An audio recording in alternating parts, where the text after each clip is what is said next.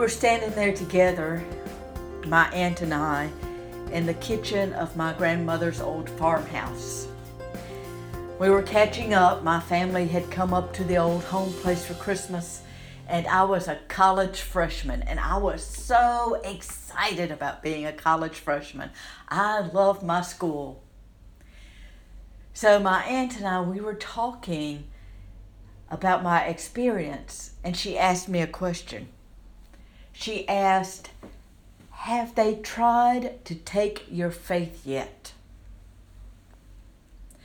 Well, that's what we're going to talk about on today's episode of the Making Midlife Matter podcast. Throughout Advent, we've been doing a series on what scares you.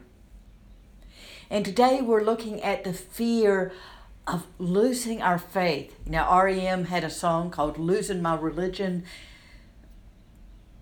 One of the things that keeps us boxed up, or that frustrates us, or that scares us, is a fear that we will lose our faith.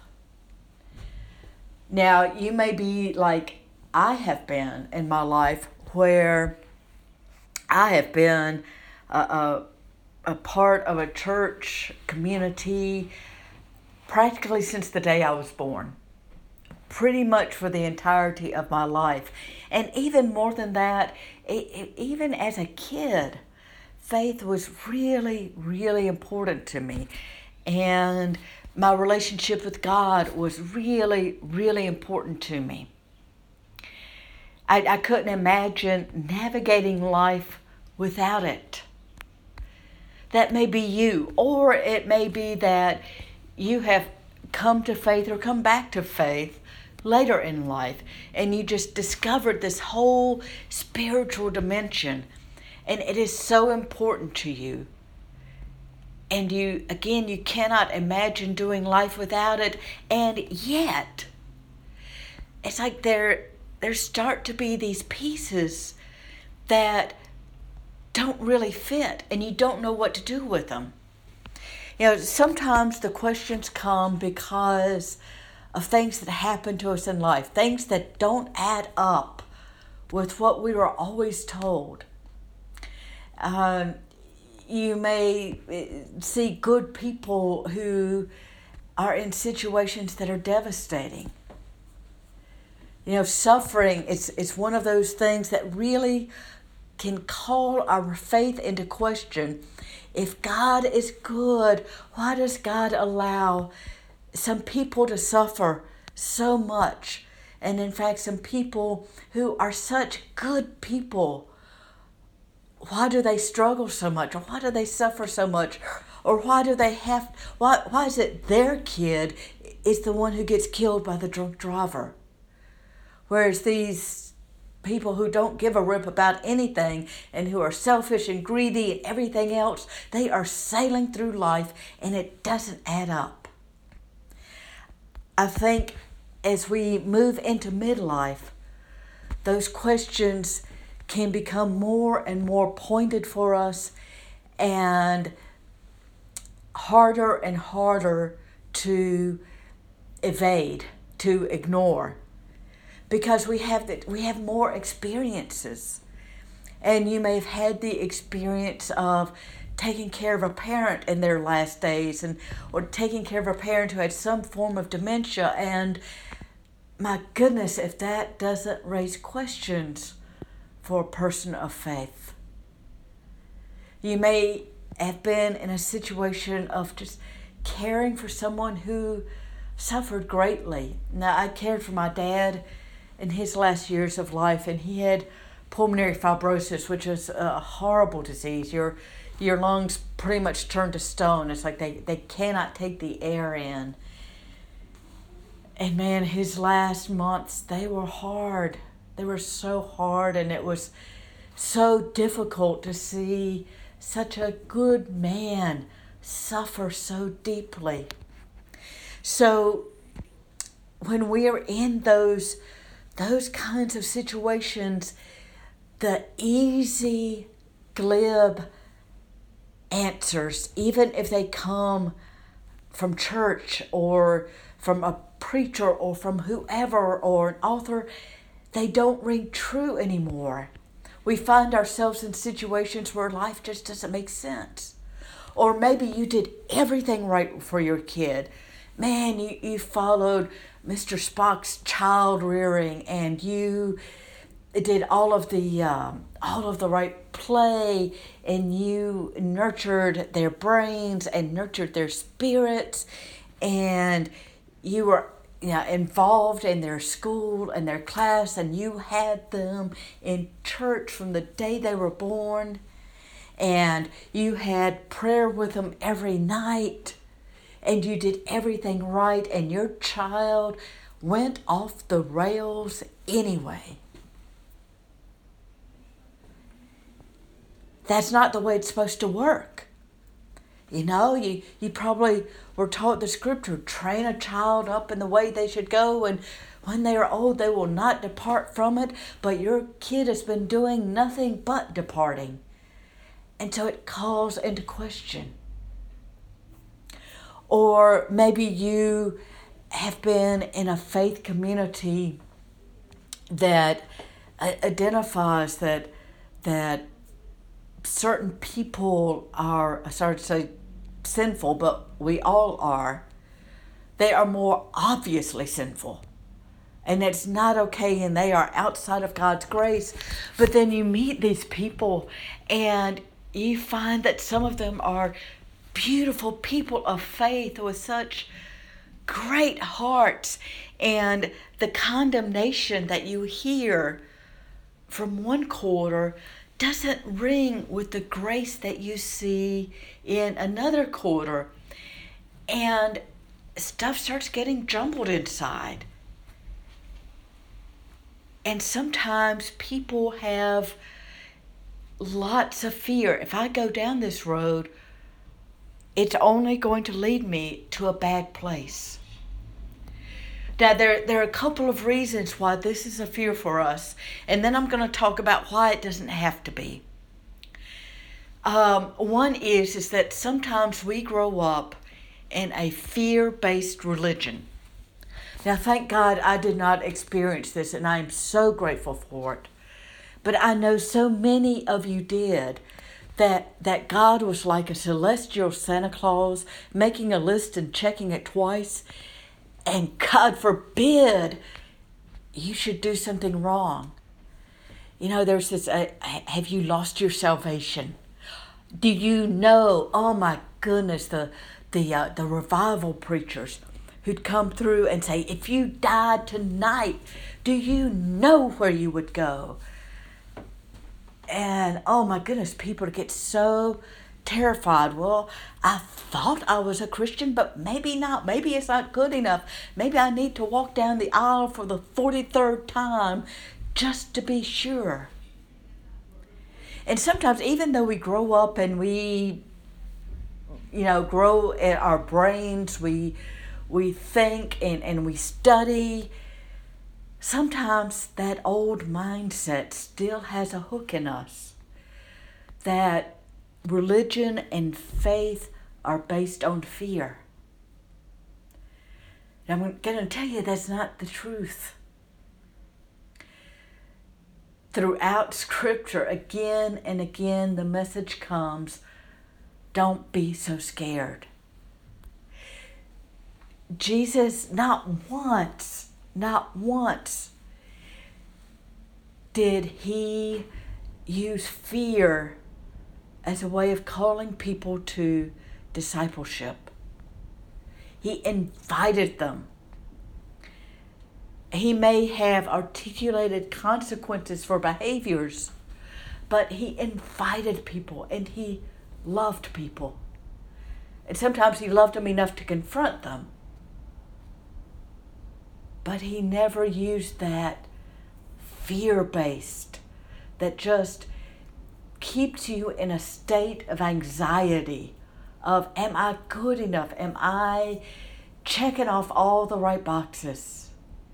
Am I towing the line well enough? See, if you're in that fear-based religion, then you can't ask a question. Because by definition, then you are rebelling against God, and that's not okay in that system. Now, in a minute, I'm going to tell you why that's all hogwash. Not to put too fine a point on it. The second reason we get hung up, and I think this is really pervasive, no matter how you grew up, no matter how you came to faith, it's still a lot of us have this binary picture of faith. Either we have faith or we don't. It's yes or no. There's no in between.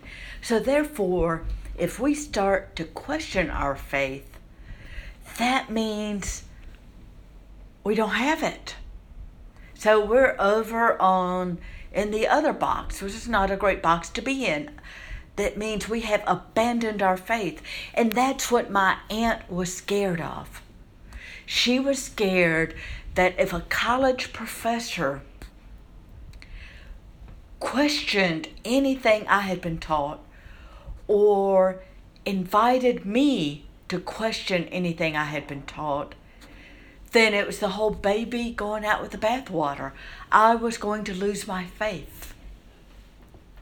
Now here's the irony. Yes, they did make me question things, and out of that questioning, I found an even deeper and more authentic faith.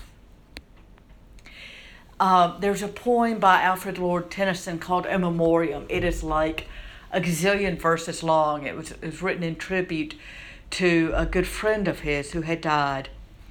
But in the poem, he says of his friend, and talks about him asking questions. He faced his doubts. He gathered strength.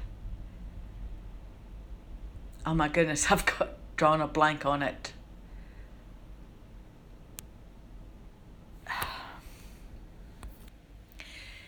He faced his doubts. He gathered strength. He would not make his judgment blind. He faced the specters of the mind.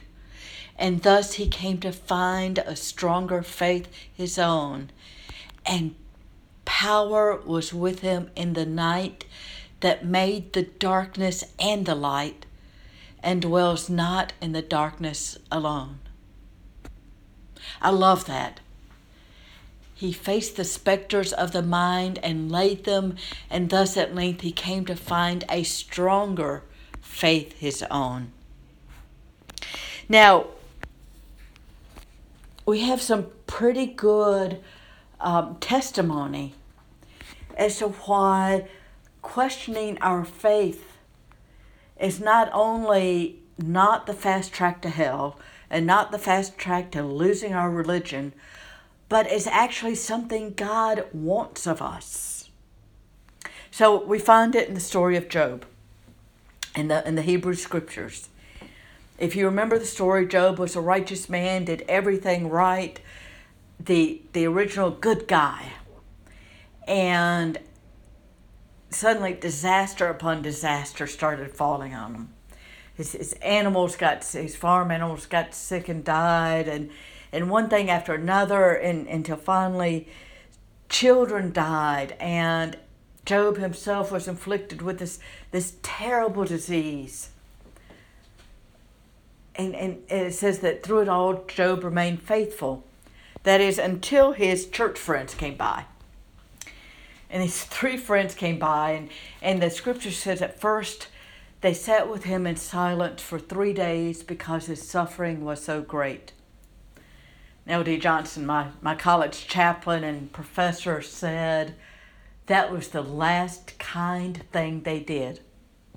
Because after those 3 days, they started talking, and they started trying to get Job back on the right track. You see, they had a faith that believed that if you did everything right, everything would go right for you. So that if you were faithful and following God, you would have nothing but good things. And let me tell you, folks are still preaching this. That if you just follow God, you won't have any bad thing to deal with. Nobody will get sick. You will be prosperous. The whole 9 yards. And that was their line. That was what they preached. And so after they had their compassionate silence, then they started doing their intervention. It's like, okay, Job, you need to fess up. What secret sin are you hiding? And Job said, nothing, I got nothing. And they said, no. You must be hiding something. There must be some terrible sin in you because all of these terrible things have happened. And Job says, no, I got nothing. I have been a righteous man. So the friends get madder and madder. And finally, Job just kind of loses it. And he explodes. And he shakes his fist at God. And he said, God, you need to get down here. You got some splaining to do. Because it's not adding up anymore. And God answers Job. But you know what? He never answers his question. God basically says, I am so much more than you could ever take in. But here's the thing. God never smacks Job down for asking the question. In fact, there's this really amazing passage towards the end of the book where God says, only my servant Job has spoken rightly by me. Did you catch that?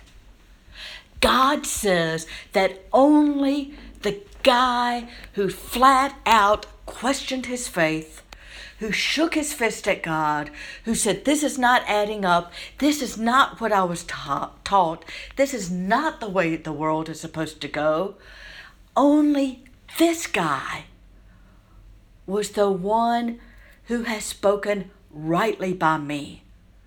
Those other guys, they were off the mark. So basically, God gave his blessing to us and for us to question, to wonder, even to challenge God. And it doesn't mean we are losing our religion. The second aspect of this that I think is really important is to think about what it says about relationship. In faith, we are called to be in relationship with God. What kind of a relationship is it when you can never question anything the other person says or does? Well, I'll tell you what kind of relationship it is. It's an abusive one because you don't get to be a whole person. So if we cannot come to God with our questions and our challenges and our doubts and yea, even our fears, then how can we have anything resembling an authentic relationship with God? It will not work. It can't be real because our real souls are going to question. They are going to doubt. They are going to wonder, and we will go through things in life that will take this puzzle that we put together so neatly and scatter all of the pieces until we find that we have to create an entirely new picture. So questioning isn't the opposite of faith. It's a necessary part of faith. I think it was Teresa of Avila who said, God, if this is how you treat your friends, no wonder you have so few of them.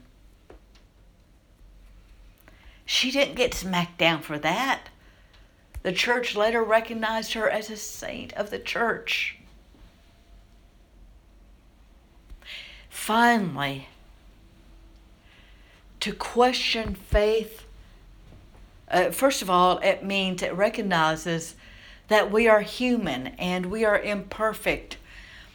And sometimes we speak the best we know of God and of faith. And sometimes we are so insightful and so on target, and sometimes we've just missed the boat. So to question what we've been taught is simply just an acknowledgement that there is no one of us on this earth who's infallible. And, some of the most powerful religious leaders are the ones who've said, I got it wrong. Billy Graham's a great example of this. Graham, who's a super evangelist, went all over the world preaching, which was very known for his certainty about the gospel. And this is not so much questioning faith, but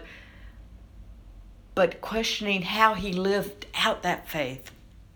And that he became very involved politically and was very close to President Nixon, and really kind of got seduced by that political power, as we well know sometimes happens. To his credit, after the Watergate tapes came out and Nixon was fully revealed for the scheming, manipulative, immoral, prejudiced crook that he was, Graham said publicly, Billy Graham said, I was wrong. I was wrong to embrace politics like that. I was wrong to embrace my access to the White House like that. I got it all mixed up. Tony Campolo, who some of you may know, a very well-known preacher and speaker and writer. And for many years, he took the position that, yes, God loved gay and lesbian people, but to engage, I hate the word gay and lesbian lifestyle, but to live your life fully as a gay person was against what God wanted. But you know what? Campolo didn't stop there. He questioned. He kept questioning and he kept seeking until the day came when he stood up and said, I was wrong. I was wrong. Here is how I have changed. And here is what I now believe. And I do not believe that God condemns gay and lesbian folks. I believe they are fully members and blessed members of God's family as they are. Now, that not only took spiritual guts, that took a lot of other kinds of guts too. Because his speaking engagements, he had a full calendar, and man, it got empty after that. But his questioning didn't lead him away from faith. It led him to dig deeper into his faith. So it comes down to, in some respects, whether or not we can trust God. Do we believe that we can trust God? Do we believe that God is really loving? You know, an abusive parent will not allow a child to question. You might say, Daddy, why are we doing this? Or Mama, why are we going this way? And the answer is, because I said so. Don't question. Because I know better. Don't question. Whereas a loving parent can allow a child to question. Tell me what you think. Why do you ask that? And they may say, this is why I'm doing this. But that's paying attention to the child's question and taking it seriously and not shutting the child down with, it's not okay to ask. It's not okay for you to question me. So when we are afraid of losing our faith, we're really saying that we don't trust that God can hold us through our doubts and our questions and our wonderings and our seekings. And I truly believe that God is in the midst of all of that. That's been my experience. That in my times of questioning and shaking my fist at God, that God has been right there in the midst of it. And that we do not have to shut down any of our normal questions. We do not have to try to ignore any of the issues that midlife raises for us. We can fully engage with them, trusting that God does indeed love us, and God does indeed hold us, and God is not going to cast us out in the outer darkness because we kept seeking and questioning and wondering. So when the angel came to Mary, the angel said, "Fear not. Don't be afraid. You don't have to be so scared." And the angel gave news of a baby to be born. And when that baby grew up to be a man, he walked the countryside telling people, you don't have to be so scared. Don't be afraid. Believe in God, believe also in me. And this, as I record this, we are heading through the last week of Advent.